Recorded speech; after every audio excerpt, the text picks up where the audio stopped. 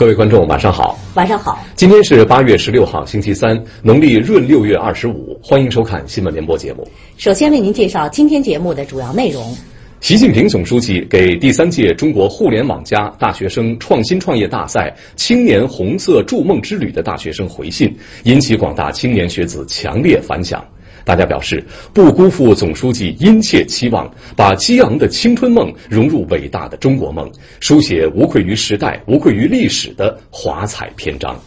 张德江在湖南检查固体废物污染环境防治法实施情况。国务院印发关于促进外资增长若干措施的通知。系列报道砥砺奋进的5年，今天来看湖北神农架如何推广使用清洁能源，保护自然生态遗产。第4批中央环保督察进入完成，中央环保督察实现对各省区市全覆盖。国际货币基金组织表示，中国经济继续转向更可持续的增长路径，改革在广泛领域取得进展。塞拉利昂首都地区强降雨引发洪水和泥石流灾害，造成近400人死亡。接下来请您收看详细内容。昨天，习近平总书记给第3届中国互联网加大学生创新创业大赛青年红色筑梦之旅的大学生回信，希望青年学子扎根中国大地，了解国情民情，在创新创业中增长智慧才干，在艰苦奋斗中锤炼意志品质，在亿万人民为实现中国梦而进行的伟大奋斗中实现人生价值，用青春书写无愧于时代、无愧于历史的华彩篇章。总书记的回信在广大青年学子中引起强烈反响。大家表示将牢记总书记的亲切关怀，以青春和理想谱写信仰与奋斗之歌。今年4月到7月，全国150万大学生参加了第3届中国互联网加大学生创新创业大赛，上百支创新创业团队参加了走进延安、服务革命老区的青年红色筑梦之旅活动。在活动中，同学们参观梁家河村史馆、沼气池、铁业社、缝纫社等，有很多个瞬间让青年学子们久久不能忘怀。我们参观了习总书记捅开的第一颗沼气池，当时呢，他跑遍四川等地做考察，从零开始。然后我们也是做沼气发电的，我们知道真正捅开沼气池还是有一定的危险性的，他只有把人民的利益放在第一位才能这样做，所以我们感觉很震撼，对我们也是一次思想上的洗礼。同学们白天在梁家河参观，晚上就住在窑洞里面。大家特别想把连日来的收获和感想给总书记写封信。北京科技大学的杨国庆就成了执笔人之一。当时习总书记在当地的生活跟农民一样，所以呢，我们也是十分的感动。所以我们在给总书记的信中，我们提到，创业艰难，唯有意志坚强、艰辛努力，撸起袖子加油干，才能有所收获。习总书记在延安的生活，然后给了我们极大的鼓励。习近平总书记在给学生们的回信中说，希望大家扎根中国大地，了解国情民情，在创新创业中增长智慧才干，在艰苦奋斗中锤炼意志品质。祖国的青年一代有理想、有追求、有担当，实现中华民族伟大复兴就有源源不断的青春力量。这让同学们感到肩上的担子和今后的使命。在创业过程中，我们应该学习习总书记在梁家河时期不忘初心、敢于担当、勇于开拓创新的精神，学习革命先辈们坚韧不拔、自强不息的精神。我们要实事求是的，然后真正的去扎根祖国大地，去开发出真正需要做的事情。我们也是应该有这样的责任，利用我们这些大学生的资源优势去对接当地。习总书记在梁家河一待就是7年，我们很有必要学习习总书记这种能耐得住寂寞，用青春谱写无愧于历史、无愧于时代的华彩篇章。青年学子表示，要像习总书记青年时代那样，立下为祖国、为人民奉献自己的信念和志向，用知识和本领帮助老乡脱贫致富，用创业项目助推农村经济发展。北京科技大学孟子居一棵树公益扶贫团队的杨国庆正在和团队成员为延安的果农们制定果树认购扶贫计划和方案。当地的狗头枣、核桃和苹果这3个品种特别的好。现在我们策划了5枣2核桃营养计划，每个人呢可以就是认购核桃树和枣树，这样呢我们每个月都会给您发货，给您寄过去，也是希望习总书记将来有一天能够吃到我们在延安扶贫的核桃和红枣。通过这次助梦之旅，我们和延安当地也是有了明确的对接。下一步的话，我们会在延安具体落地我们的之前的一些项目，通过整个电商的培训，通过农产品仓储物流的建设，帮助老区把当地的农产品销售出去，助力老区的精准扶贫，为当地的经济发展贡献出我们的力量。我们对延安进行实地考察后，发现当地的光照资源特别良好，可以利用荒地或村集体的屋顶开展光伏产业，节能环保，为贫户带去25年长期的稳定的收益。我们将结合我们团队研发的柔性高效太能电池，为当地扶贫事业带去产业，将自己的创新创业梦融入到伟大的中国梦。中共中央政治局常委、全国人大常委会委员长张德江在湖南检查固体废物污染环境防治法实施情况时强调，要深入贯彻落实习近平总书记关于环境保护的一系列重要讲话精神，全面正确贯彻实施固体废物污染环境防治法，协同推进固体废物污染防治工作，切实打好生态保护和污染防治攻坚战。8月14号至16号，张德江率全国人大常委会执法检查组到郴州、益阳、长沙等地开展执法检查。张德江考察了郴州市永兴县城乡智能环卫垃圾处理中心、益阳市高新区生活垃圾焚烧发电厂、资阳区长春镇紫薇村和长沙县农牧企业，了解垃圾和畜禽养殖废弃物处置情况。他强调，要加快推行垃圾分类制度，积极探索城乡生活垃圾一体化处理，推进畜禽养殖废弃物资源化利用，创造良好生产生活环境。张德江来到郴州有色金属矿山和冶炼废渣处理企业，详细考察尾矿库综合治理和危险废物处置情况。他说，要切实抓好危险废物污染环境防治工作，着力加强尾矿库风险预警和管控，积极推进危险废物化害为利，坚决防止危险废物损害生命健康和财产安全。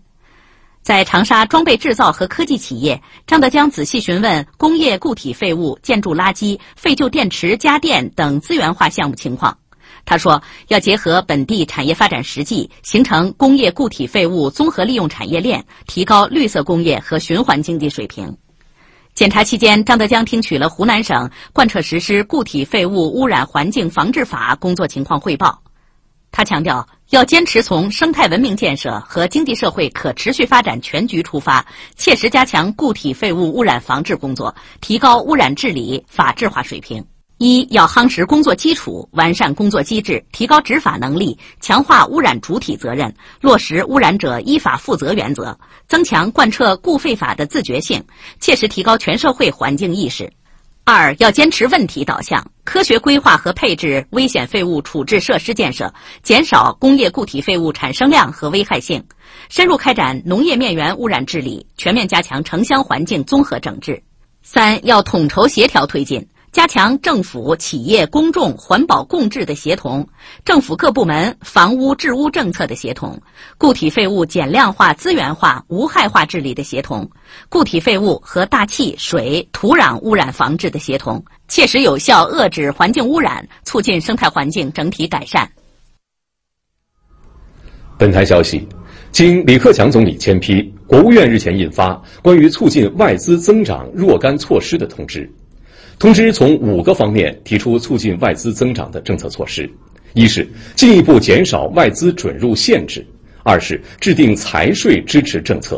三是完善国家级开发区综合投资环境；四是便利人才出入境；五是优化营商环境。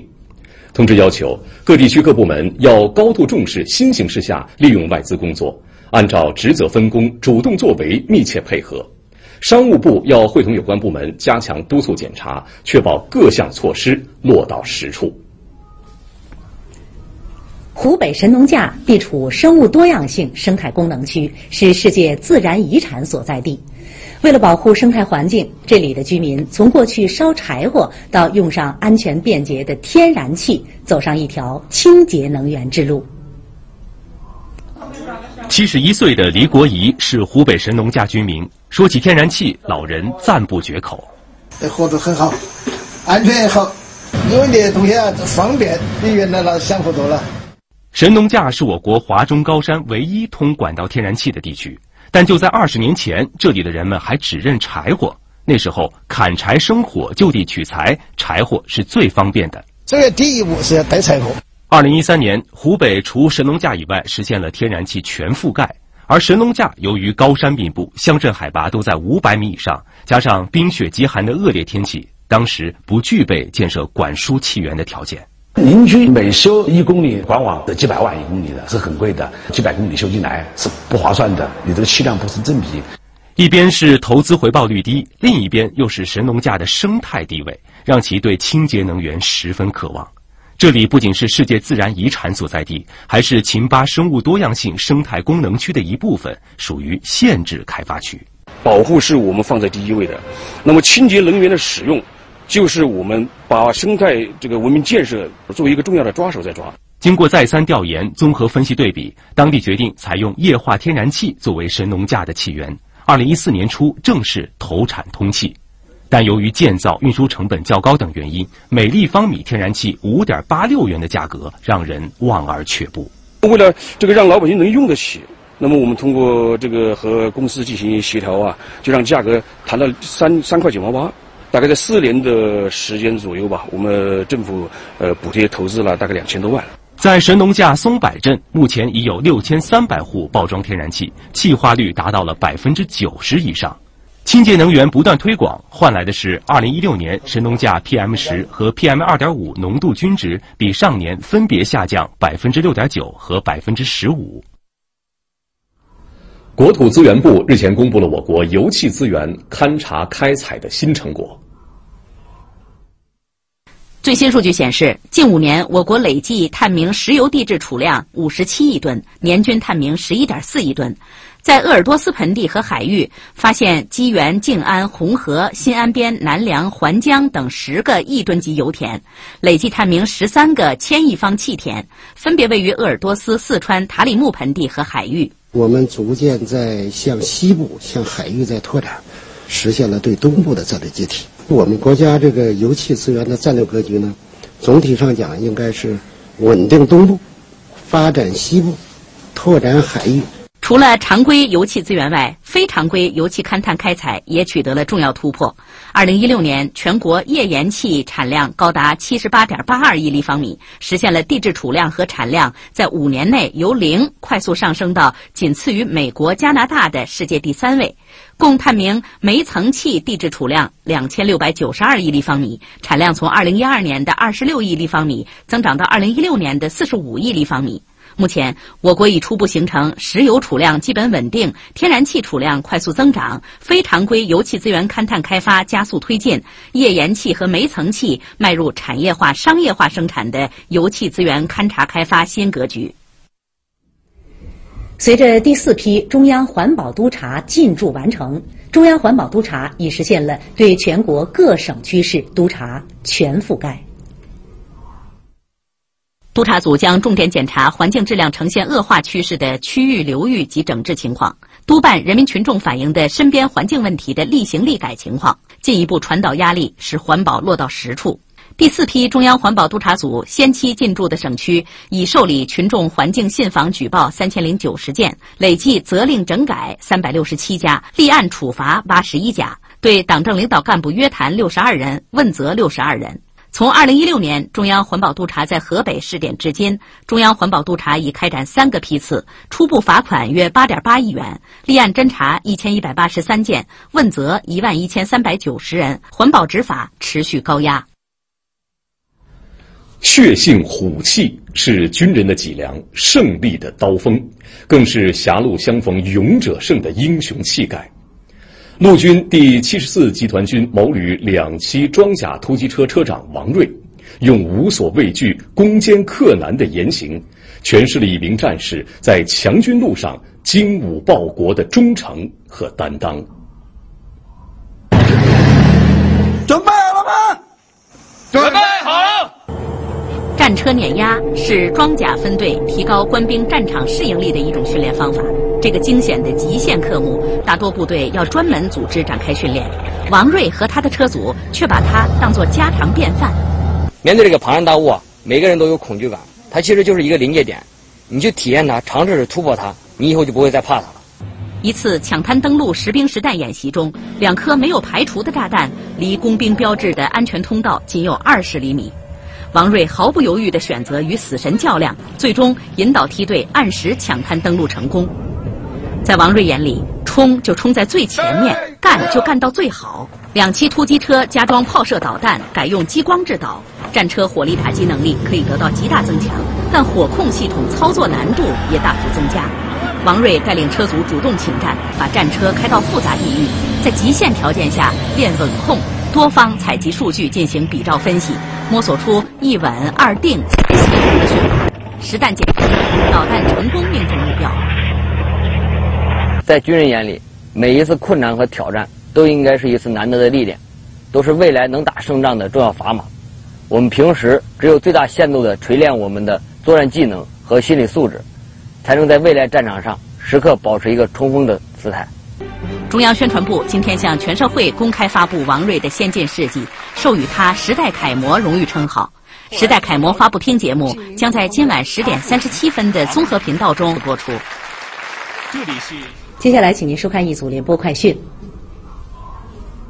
商务部公布数据，2017年1到7月，我国非金融类对外直接投资累计572亿美元，同比下降44.3%，降幅比前6个月减少1.5个百分点。非理性对外投资得到进一步有效遏制，对外投资结构持续优化。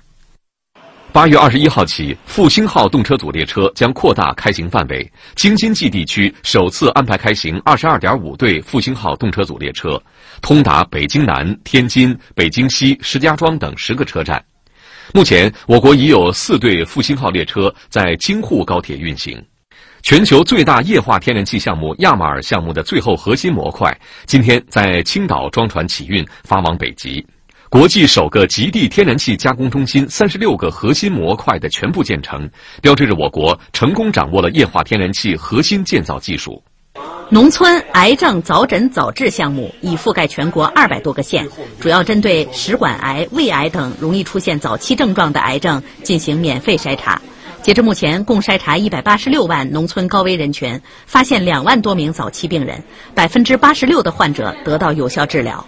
中国联通关于混合所有制改革有关情况的专项公告今天正式发布。中国联通将采用非公开发行和老股转让相结合的方式，引入4大类处于行业领先地位的战略投资者。百度、阿里巴巴、腾讯、京东等多家将认购90.37亿股中国联通 A 股股份，募集资金总计779.14亿元。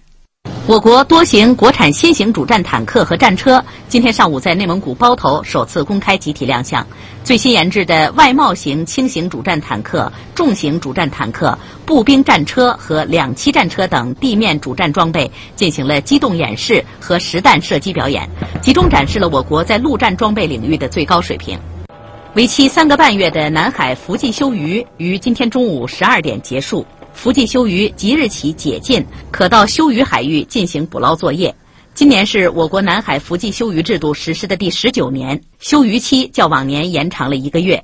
红色通缉令逃犯季某今天从印度尼西亚被押解回国。由广东拱北海关侦办的特大奢侈品走私案中，以季某为首的走私团伙多年来走私奢侈品入境销售，总案值达4.38亿元人民币。2017国际山地旅游暨户外运动大会今天在贵州黔西南州举行。活动期间，不仅有20项国际性山地户外运动挑战赛事在这里激烈角逐，国际山地旅游联盟也同时成立。昨天下午4点多，台北、台中等17个县市大面积停电4个多小时，668万用户受到影响，创下台湾地区18年来最严重的停电灾情。经调查，事故是因工作人员操作错误，导致电厂的天然气供应电动阀自动关闭，6部机组全部跳闸断电。再来关注一下天气。今天南方降雨在继续减弱，而华北、东北部分地区则迎来中到大雨，局部地区暴雨，并伴有短时强降水或雷暴大风、冰雹等强对流天气。为此，中央气象台最新发布了强对流天气蓝色预警。今天下午4点左右，北京部分地区出现短时强降雨，东三环一带路面很快出现积水。在下午短短2个小时内，北京连续发布了雷电、大风、冰雹和暴雨4个预警信号。9号以来，广西柳州、桂林等地出现暴雨到大暴雨，277个乡镇累计降雨量超过100至200毫米。西江梧州水文站17号晚将出现洪峰。从14号下午开始到昨晚8点，持续强降雨导致桂林市区多个路段一度出现不同程度的内涝，当地相关部门迅速出动，全力抢险。目前，桂林市内交通陆续恢复，居民生活恢复正常。昨天下午，江西铜鼓县遭遇大暴雨天气，永丰村有多处房屋倒塌，当地政府第一时间组织抢险，目前群众生活恢复正常。今天早上，安徽铜陵遭遇强降雨，市区部分路段出现积水，一度影响了早高峰的出行。然后好多路都暗的了，出行的呢不方便，这个都湿的了，打伞的不行。当地交警部门加强积水路段指挥疏导。中央气象台发布，近期我国多地雨水频繁，提醒人们关注最新预报预警。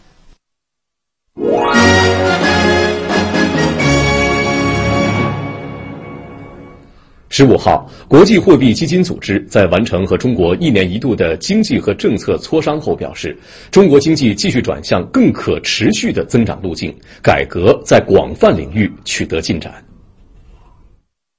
国际货币基金组织发布报告说，得益于去年政策支持形成的增长势头、外部需求的加强以及国内改革的进展，预计中国经济将保持 6.7% 的强劲增长水平。国际货币基金组织称赞中国在推动经济向服务和消费转型、实现经济再平衡方面持续取得进展，认为中国经济持续强劲增长为全球需求提供了重要支持。今年，国际货币基金组织已多次上调中国经济增速预期，并认为中国中期经济增长前景乐观。首先，国际经济环境得到了大幅改善；其次，中国实施的改革已经开始见效。中国采取措施降低过剩产能，推进国有企业改革和金融政策调整，这些正在帮助中国经济更好的发展。第三，去年以来，中国出台了有利于经济增长的若干政策。第四，中国在促进出口以及稳定人民币汇率方面也取得了卓有成效的成绩。国际货币基金组织在报告中还对中国政府关注并降低金融风险表示赞赏。塞拉利昂首都弗里敦市及周边地区14号因强降雨引发洪水和泥石流灾害，已造成将近400人死亡。塞拉利昂总统科罗马15号宣布，将为遇难者举行为期7天的全国哀悼。这次泥石流发生在清晨，大部分人还在睡梦中，没能及时逃离，因此死伤格外惨重。塞拉利昂政府证实，搜救人员已经找到了将近400具遇难者遗体。据塞拉利昂红十字会说，目前仍然有至少600人失踪，至少3000人无家可归。塞拉利昂总统科罗马宣布，从16号到22号为全国哀悼日，全国将降半旗。科罗马还说，塞拉利昂政府已经启动应急机制，为幸存者提供援助。塞拉利昂政府派出挖掘机等重型机械，在泥石流灾害现场进行救援。由于现场岩石块较大，挖掘工作进展缓慢。应塞拉利昂政府的请求，2家在当地的中资企业第一时间组织了40多人的救援队，携带3台挖掘机，全力在灾区展开救援。中企救援队挖出多具遇难者遗体，并疏通了灾区救援运输线。中国第19批原塞拉利昂医疗队也前往灾区，提供医疗援助，接诊了大量灾民。美国弗吉尼亚州暴力事件所引发的连锁反应仍在持续。15号，美国总统特朗普第3次就这一事件发声，称冲突双方都有责任，遭到民众和政界的批评。美国总统特朗普15号再次就发生在弗吉尼亚州夏洛茨维尔的暴力事件表态时，指责另类左翼抗议者和白人至上主义者及新纳粹分子一样暴力，都有责任。特朗普的表态迅速招致美国民众和政界人士的批评，甚至遭到许多共和党高层的反对。分析人士认为，夏洛茨威尔暴力冲突是美国各群体之间斗争加剧的外在症状。随着政府履行禁令、修建边界隔离墙、移民政策改革等一系列政策出台，美国社会撕裂现象愈发凸显。如果美国政府不及时调整社会经济政策，美国社会中的种族斗争和社会分裂现象极有可能会进一步加剧。就在15号，美国国家公园管理局证实，位于首都华盛顿的林肯纪念堂遭人涂鸦破坏。管理局紧急处理了涂鸦，但完全去除痕迹可能需要1-2周的时间。美国警方目前已就涂鸦事件展开调查，目前还不清楚这起事件是否与近日弗吉尼亚州的暴力事件有关。林肯在美国南北战争期间担任总统，废除了奴隶制度，而福州的暴力事件正是因为当地要拆除这一时期南方将军罗伯特·李的雕像引起的。下面是一组国际快讯。美国国务卿蒂勒森15号说，美国仍愿意就朝鲜半岛核问题与朝鲜对话，但能否开始对话取决于朝鲜领导人。蒂勒森和美国国防部长马蒂斯14号在《华尔街日报》上联合发表署名文章，表示外交手段是美国促使朝鲜改弦易辙的首选。美国对朝鲜施加和平压力的目标是实现朝鲜半岛无核化，美国无意改变朝鲜政权。伊朗总统鲁哈尼15号在议会发表演讲，暗示如果美国继续对伊朗出台制裁措施，伊朗可能会退出伊核问题全面协议。鲁哈尼说，美国政府深知制裁无效，所以才回到谈判桌上与伊朗讨论核问题。现在如果他们坚持已经过时的做法，伊朗有能力迅速将核计划恢复到协议签署前的状态。伊核问题全面协议2015年7月达成后，伊朗遭受的国际制裁得以解除。但特朗普就任美国总统以来，美国借伊朗发展弹道导弹为名，对伊朗追加多项制裁。英国政府15号公布了首份脱欧立场文件，提出在英国退出欧盟关税同盟后，设立临时关税同盟，避免脱欧给英国经济造成重大打击。外界预计，其他英国脱欧的立场文件随后也将陆续公布。舆论认为，英国决定此时公布立场文件，意在回应外界英国脱欧立场不明的质疑，为英国经济增加确定性，并在即将开始的英欧第3轮脱欧谈判前表明，英国已准备好进行下一阶段谈判。15号，已经与政府达成和平协议的哥伦比亚反政府武装哥伦比亚革命武装力量，在瓜基拉省的一处歌舞人员安置点上缴了他们的最后一批武器。这些武器由联合国观察团封存并运走。哥伦比亚总统桑托斯在现场见证了这一过程。桑托斯说，歌舞上缴最后一批武器，标志着历时半个多世纪的哥伦比亚国内冲突正式结束。自上世纪60年代，歌舞与哥伦比亚政府持续冲突。2016年，双方达成和平协议。因有农场所产鸡蛋被查出受杀虫剂氟虫精污染，从14号开始，韩国政府部门对1400多家农场开始紧急检测。截至15号，已确认有2家农场所产鸡蛋受污染。韩国政府从15号开始暂停蛋鸡规模超过3000只的农场供应鸡蛋。近日，氟虫精污染鸡蛋事件在欧洲持续发酵。欧盟委员会此前称，受污染的鸡蛋已经流入17个国家和地区，引发世界多国警惕。德国第2大航空公司柏林航空公司15号宣布，因大股东阿联酋阿提哈德航空公司停止提供资金支持，公司运营难以为继，申请破产保护。在破产程序期间，柏林航空将依靠政府的过渡贷款维持运营，现有航线照常。德国最大的航空公司汉莎航空有意收购其部分业务。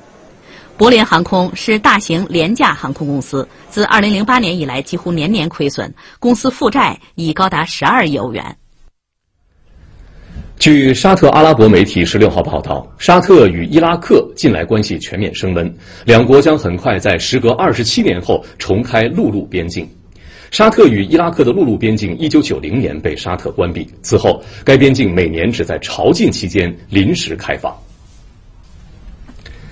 今天的新闻联播播送完了，感谢收看。更多新闻资讯，您还可以关注央视新闻移动网，下载地址可搜索央视新闻加。好，观众朋友，再见。再见。